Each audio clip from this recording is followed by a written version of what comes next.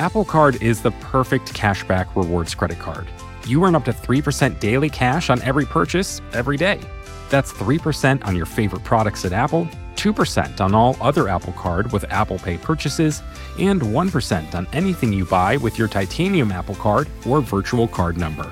Visit apple.co/card calculator to see how much you can earn. Apple Card issued by Goldman Sachs Bank USA, Salt Lake City branch, subject to credit approval, terms apply. Hi, I'm Johanna Ferreira, content director at Pop Sugar Juntos. Juntos is all about celebrating Latina culture, pride, our many intersectional identities, and joy. Thanks to support from Prime, there's so much to get into over at Juntos this month. From conversations with the Latina minds behind our favorite new movies and resurrected TV shows, to thoughtful celebrity commentary and exclusive interviews with some of the biggest Latin music artists today. And it doesn't stop there. Get more of the music, movies, and shopping you love on Prime. Whatever you're into, it's on Prime. Visit Amazon.com/Prime to get more of whatever you're into, from streaming to shopping. And get all of our latest coverage at popsugar.com/juntos. Con amor, Johanna. This episode contains descriptions of violence. Please use discretion. In 2014, a woman was pulled over by Myrtle Beach police in Myrtle Beach, South Carolina.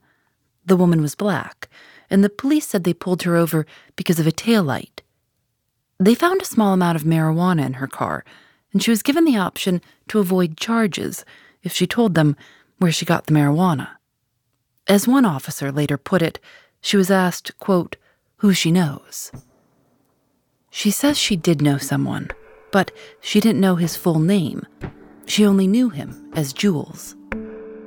My name is Julian Benton, and right now I'm in Conway, South Carolina.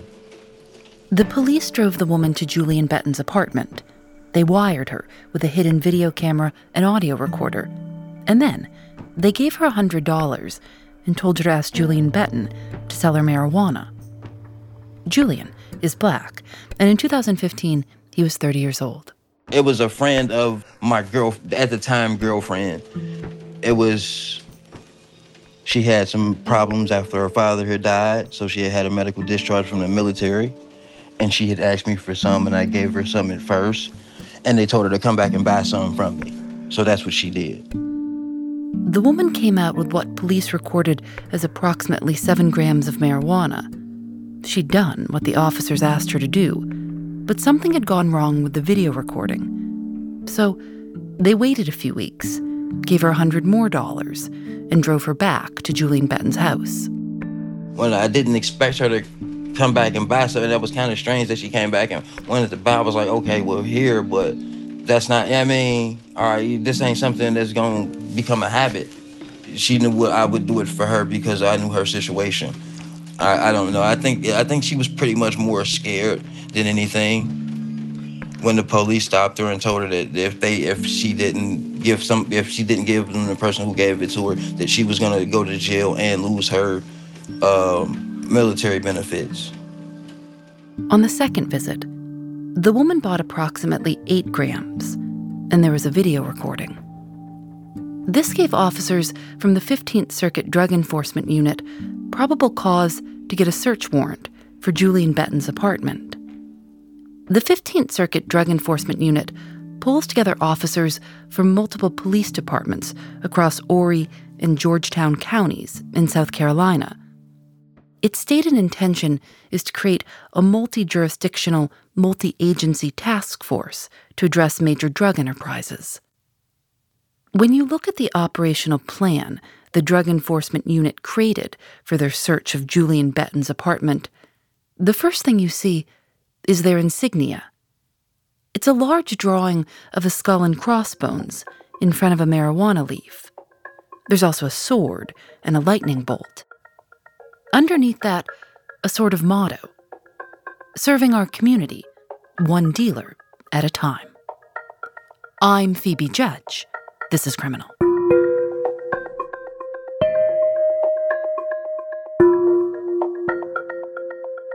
Julian Benton lived in a building with 4 apartments in Myrtle Beach. On April 16, 2015, just before 3 o'clock in the afternoon, His next-door neighbor, Santos Garcia, was outside, working on his moped. Julian Betton was inside, playing video games. Julian paused the game to go to the bathroom. And upon coming out of my bathroom, I hear a loud boom. And I'm thinking my upstairs neighbor had dropped something, because that's all I heard was, okay, what are y'all doing upstairs? It was kind of the thought. But as I'm looking up, getting ready to say that, my peripheral, I see objects coming at me in my living room. So I'm trying to process that, but I stepped back and reached for my gun because it was terrifying. It was like, what the hell is this? And I mean, it was just a reflex of me reaching for my first thing in defense. Did you hear a knock? Did they announce themselves? No, not at all. No.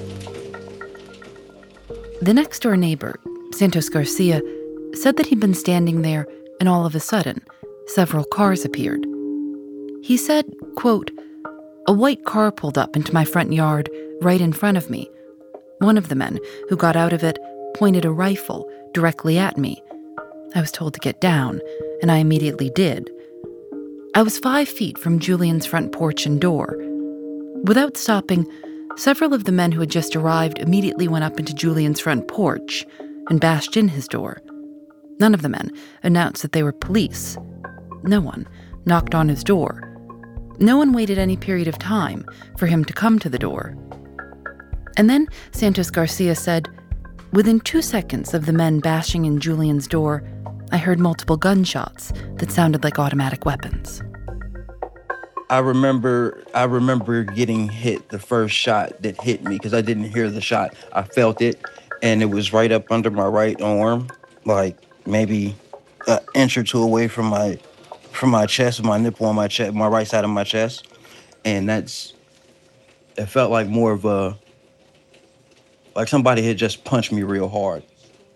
And I thought it happened so fast. It was just like, okay. And I knew intuitively, I was like, okay, you're dead. That's just but that was the last thought I had of there, was like, you dead. And I woke up in a coma 6 weeks later.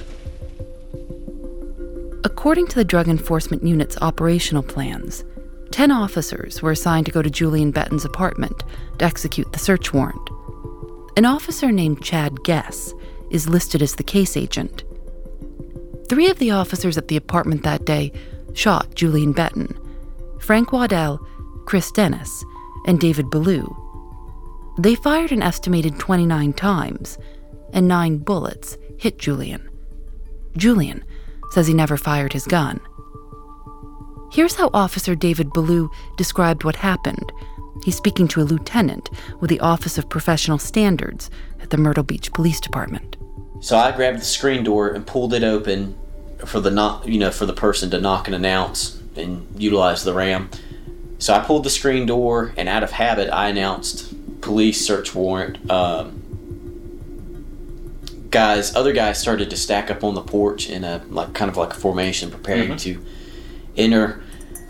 Chad Guess, he had the ram actually in his hands. He was going to be the person to ram the door by force if there was no answer at the door.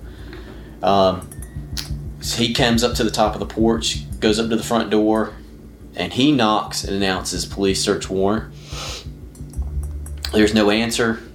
He hits the door with the ram. The door comes open, it swings in. 2 agents went in front of me into the house, and those agents were Frank Waddell and Chris Dennis, and then I was the 3rd person through the door. So we ended up 1, 2, 3 in a row, all side by side. Okay. And as soon as I planted my feet inside the door, I remember when Chris Dennis being first in, he announced at least once, if not twice, police search warrant, police search warrant. And about that time, I stepped my feet into the door. As soon as I planted my feet, I saw a black male who I could identify from the pictures we saw of him earlier as Julian, Mr. Betton, turned a corner from a bedroom, probably about 8 feet in front of us, 8 to 10 feet in front of us, with a handgun. It was black in color, appeared to be like a large caliber semi-automatic weapon. It was fully extended. I remember he was wearing a white t-shirt and blue jeans. His handgun was fully extended. His arm was fully extended out, and he fired a round in our direction into the center of the three of us. Okay. He fired one round or more? I don't know. I distinctly remember one round, but I couldn't tell you if he fired more or not. I don't know. Okay. So you saw him with his weapon, arm extended. He fired a round. What took place at that point? Once that happened, my first instinct was we're being shot at, and so I had an AR-15 that I was issued through the Drug Enforcement Unit. I pointed my weapon in his direction and fired several rounds. I don't know how many, Okay. but just several. And I noticed in my peripheral, Chris Dennis and Frank Waddell were falling down. In my mind, I thought that Chris Dennis was shot, and he was going down. He went directly backwards, but he was. I could see he was firing his weapon out of my peripheral also. Okay. Once they hit the floor, the firing stopped. I stopped. I saw Julian. I guess you'd say he dropped the gun at his feet, took a couple steps backwards, and kind of fell back into the hallway. At that point, I knew he had been hit. I couldn't see any blood or anything, but I knew he had been struck. We still thought that Chris Dennis was hit. I checked on him briefly. He said he was okay. I saw Frank Waddell. He had also fallen to the ground. He had gotten back up, and we both, I said, hey, we've got to move forward. We don't know if the rest of the house is clear. Frank got up. I moved forward. Frank moved forward, covering the bad guy, or Mr. Betton.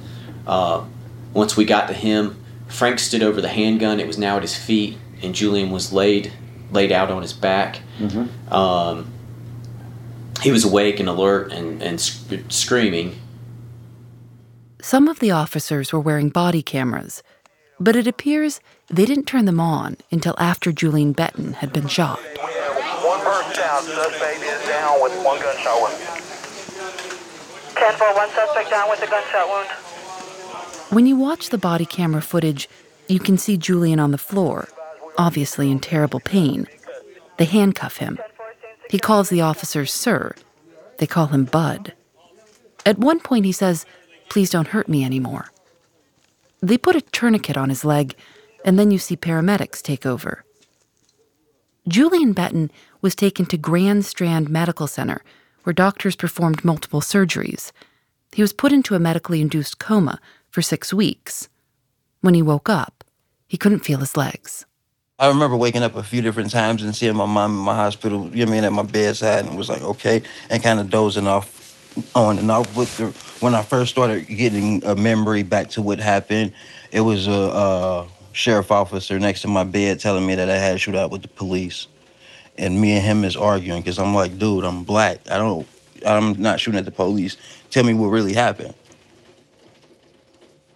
And then they told me what day it was. I panicked because I didn't know. It was like I had lost a month and a half. The last time I knew it was April. I was waking up, it's June. Huh? So what happened to that space in that 6 weeks? I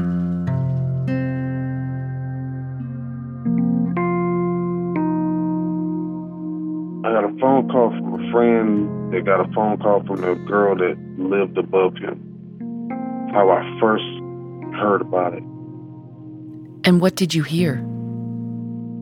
I heard that it was a shootout, that he got in a shootout or something with police is what I initially heard.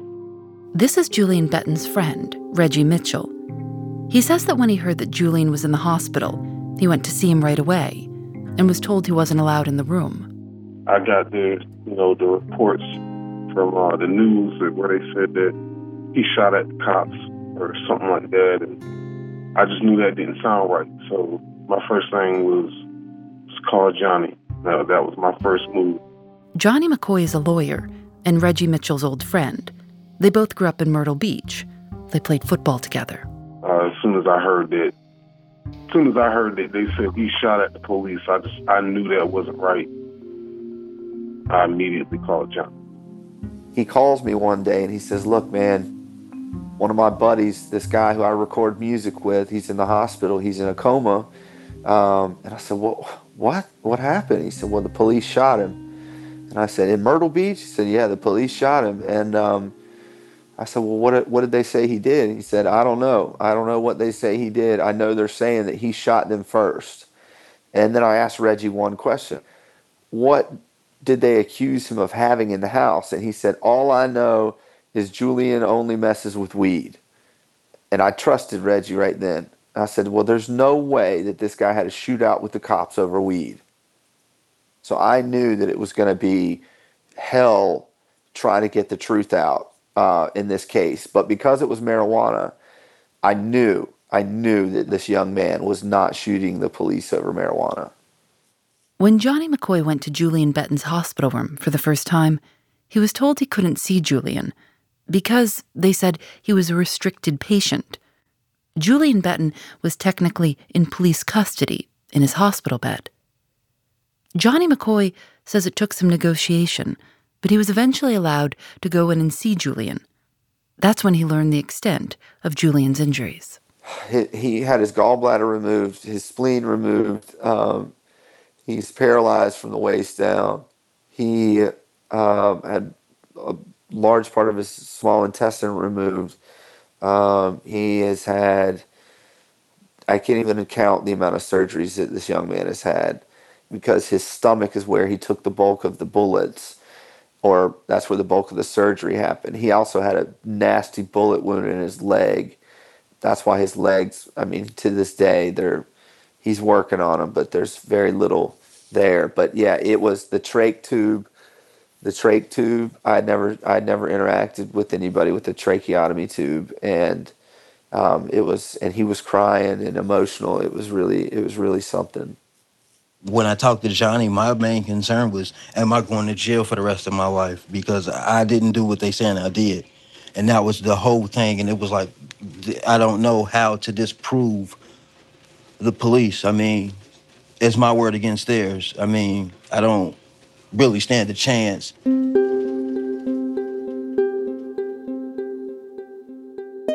The officers who'd shot Julian Betten had submitted signed statements stating that they'd fired their weapons after Julian shot at them first. But when investigators collected the gun Julian had been holding and tested it, they found that it had never been fired. It was fully loaded. This confirmed what Julian had said from the beginning, that he had not shot at the police. The commander of the Drug Enforcement Unit was William Knowles. He was later asked under oath whether any of the officers who participated in the raid of Julian Betten's apartment had been disciplined. He replied that they had not because, quote, they didn't do anything wrong. He was asked, did they do anything wrong when they submitted signed statements that were false? Commander William Knowles replied, I don't know that they submitted signed statements that were false. I know that that was their perception, and that's what they believed. There's a difference, in my opinion, between a lie and someone that perceives something differently. It was lies all the way up the top, and nobody above the people who shot me said anything was wrong with that.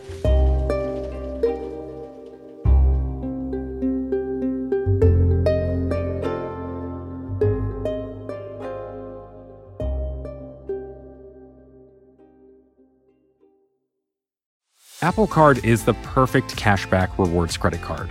You earn up to 3% daily cash on every purchase every day. That's 3% on your favorite products at Apple, 2% on all other Apple Card with Apple Pay purchases, and 1% on anything you buy with your titanium Apple Card or virtual card number.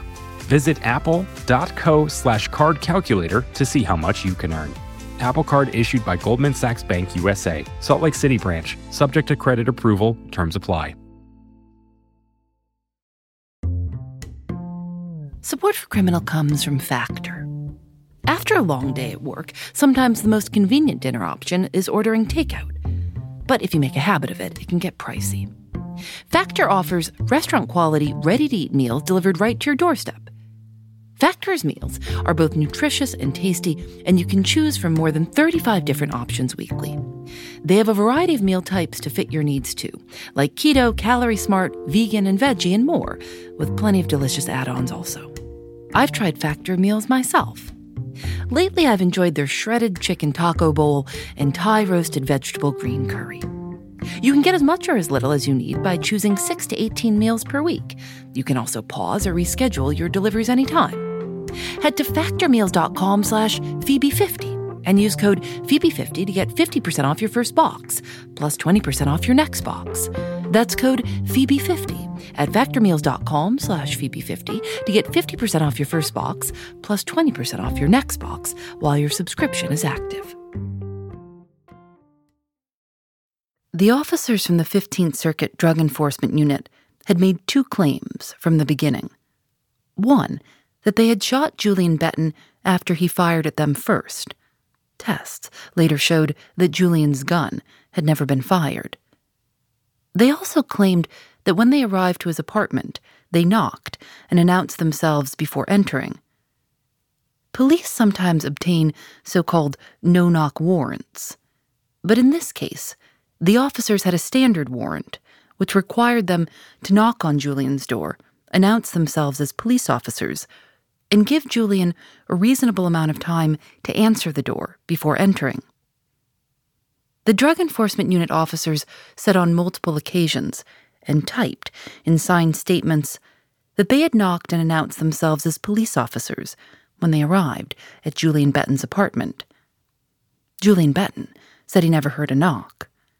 His next-door neighbor, Santos Garcia, who'd watched the whole thing, said he was 100% sure the police had not knocked. Here's Julian's attorney, Johnny McCoy. So when you file the criminal discovery, they have to give you everything. So about 3 months after I filed my criminal discovery, the officer who was handling the battering ram shows up at my office, and he's got this sort of like DVR box in his hand with no cords, nothing, just a DVR box. And he's like, "Hey man, I just wanted to bring this over to you. This is from Julian's house, probably nothing," and gives it to me. I knew right then and there. I had to call my buddy who knew anything about electronics. We ordered the correct cords for it. We had to buy brand new ones. We plugged it in, and when we got to the part where on April 15th of 2015, at approximately, I think it was 3 o'clock in the afternoon, and the picture became clear, and we saw these officers pull up on Julian's front lawn, there was proof they were lying. I knew they were lying the whole time, but now I knew that there was no way for them to get around it, that we had them. Like, we got them. That's when stuff started changing, and that's when stuff started looking up for me. It was like, okay, we finally got something that disproves their lie. It's like, okay, they lied. They said they knocked and announced before they came. They said they knocked before they came in. They said they announced before they came in, and then they said I fired at them, and then they said I pointed the gun at them, which all 4 was lies, but we had to disprove one at a time, and we went on ahead and fought. In the surveillance video from Julian's security camera, you can see a white SUV pull up right in front of the building. You see Julian Betton's next-door neighbor, Santos Garcia, standing outside with his moped. Right in front of the house. Then all of a sudden you see this white SUV pull up through the grass, right up into this guy's face who's working on the moped. There's no insignia on the white car. There's no police insignia. You can't tell that it's a police car. Then 5 or so men who are not dressed in police uniforms. None of them have police insignia on that's identifiable. Some of them have masks on. Some of them have baseball caps on that are backwards. Some have jeans on. Some have long sleeve shirts on. Some, it's totally scattered. You can't tell who these guys are. Some of them have AR-15s. Well, most of them have AR-15s, and one of them has a battering ram. They all exit this vehicle. 3 of them with the AR-15s run up on the porch. One of them opens the screen door, and the guy with the battering ram on a dead sprint comes up the stairs and hammers the door down. Boom. Julian's next-door neighbor, Santos Garcia, told investigators, quote, "If the men would have just knocked on Julian's door and announced themselves as police, I believe Julian would have walked out peacefully.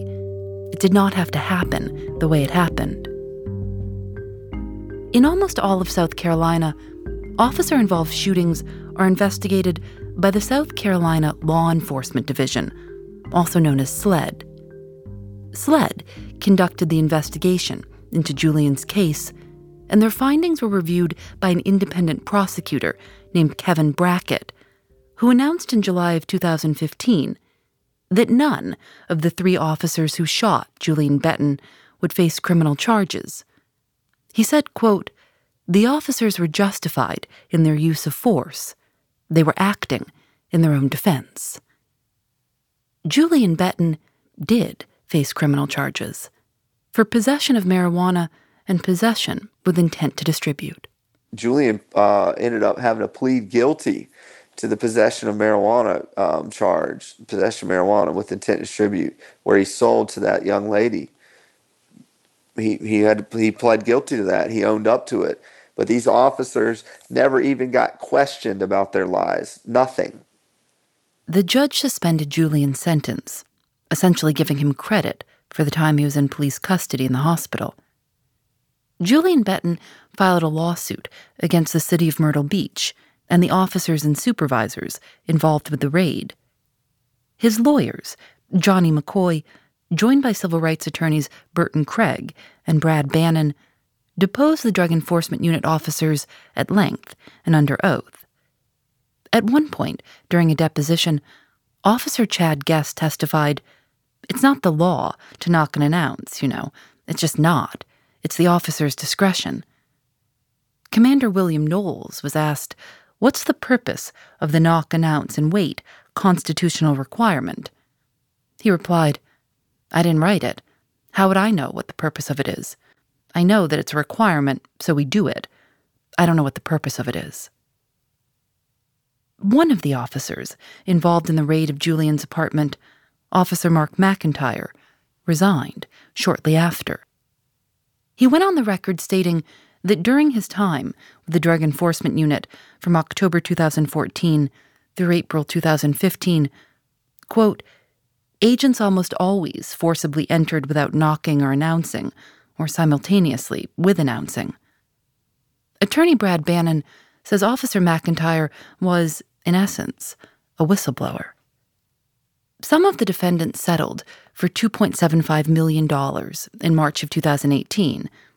Others, including Officer David Ballou and the city of Myrtle Beach, did not. Officer Ballou appealed on qualified immunity. The case was reviewed by the United States Court of Appeals for the Fourth Circuit. The judges were critical of the way the police had treated Julian Betton. As Judge Barbara Keenan said, they just came in to unload on this guy. The Fourth Circuit rejected Officer Ballou's qualified immunity claim and sent the case back to the lower court. And just before jury selection, officials for the city of Myrtle Beach settled the case for $8.5 million. Combined with the earlier settlement amount, Julian was awarded a total of $11.25 million. His medical bills have already exceeded $3 million. None of the officers received any disciplinary action. How are you doing now physically? I'm still, I can take a good 10, maybe 12 steps with my walker. But predominantly I'm in a wheelchair for the most part of the day. But I can push it and get on my walker and show out for about 10 or 12 steps. So I'm getting stronger. It's just taking longer than I thought it would. But my problem is my right leg doesn't bend at the knee, and I have some excruciating nerve pain, and it's kicking in right now. But it's like it seems like it never goes away. It has a mind of its own, and we can't figure out why my right leg doesn't bend at the knee. So I might have to have another surgery to get my knee to start bending. But once that happens, I can maybe start walking a little faster. Are you in constant pain? 90% of the day, yes. How do you manage it? A great sense of humor. A great sense of humor. I try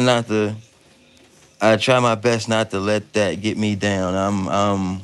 I've never been a pessimistic person, so I don't think I should start now. He says the first thing he did when he got his settlement money was remodel the shower in his house to make it bigger so his wheelchair could fit. I'm in love with water all over again. That was the first thing I bought, was a shower. I got my shower. It's not even my whole bathroom, just the shower remodeled so I can fit in there. And I have a wheelchair that sits in there that I get in, that I transfer to from my wheelchair that stays in the shower. So yes, that was the first thing I bought, was a shower. What's your life like now? What's life like for you now? Simple now, except for I don't go to work. I sit in the house and play video games for the most part all day. You like video games? Yes. Yes. What's your favorite game? Right now I would say Call of Duty. I've never played a video game. I've only played Mario Brothers from like 1987 my whole life. You haven't played like Snake on your phone? Like the old, you remember the old Nokias had the little snake? You ain't ever played that little game? Yeah, you know what? I actually, yes, I played that, and I used to play. That's right. Okay, I guess I have played that. I remember that game. Oh my God, I forgot about that game. Everybody played that game. Yeah, that was a decent game, but that was just something that keeps the time, passes the time. What do you want people to know about what happened to you? That it was wrong, and that I was too late to prevent it from happening to somebody else, because Breonna Taylor kind of was the same thing, except for she died and I didn't. And I mean, I was actually guilty of a crime.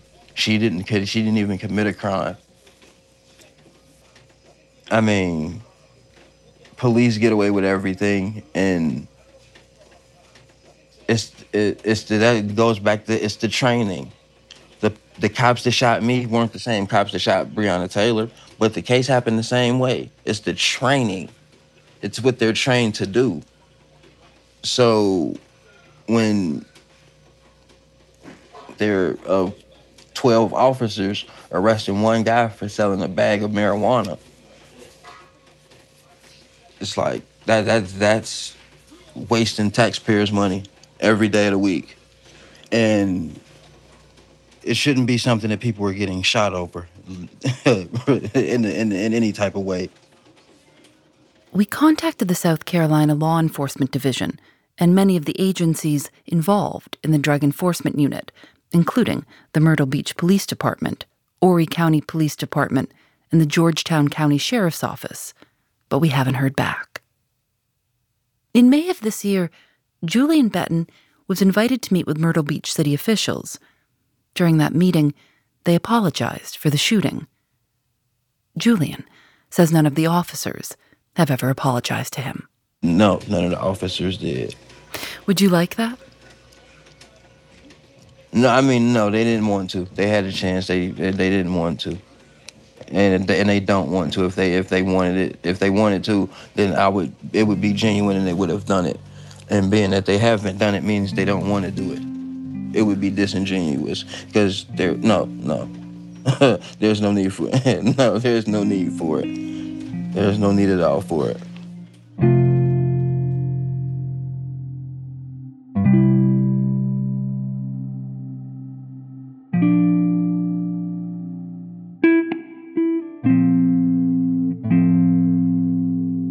Criminal is created by Lauren Spohr and me. Nadia Wilson is our senior producer. Susanna Robertson is our assistant producer. Audio mix by Rob Byers. Special thanks to Matt Majak. Julian Alexander makes original illustrations for each episode of Criminal. You can see them at thisiscriminal.com. We're on Facebook and Twitter at Criminal Show. Criminal is recorded in the studios of North Carolina Public Radio, WUNC. We're a proud member of Radiotopia from PRX, a collection of the best podcasts around. I'm Phoebe Judge. This is Criminal.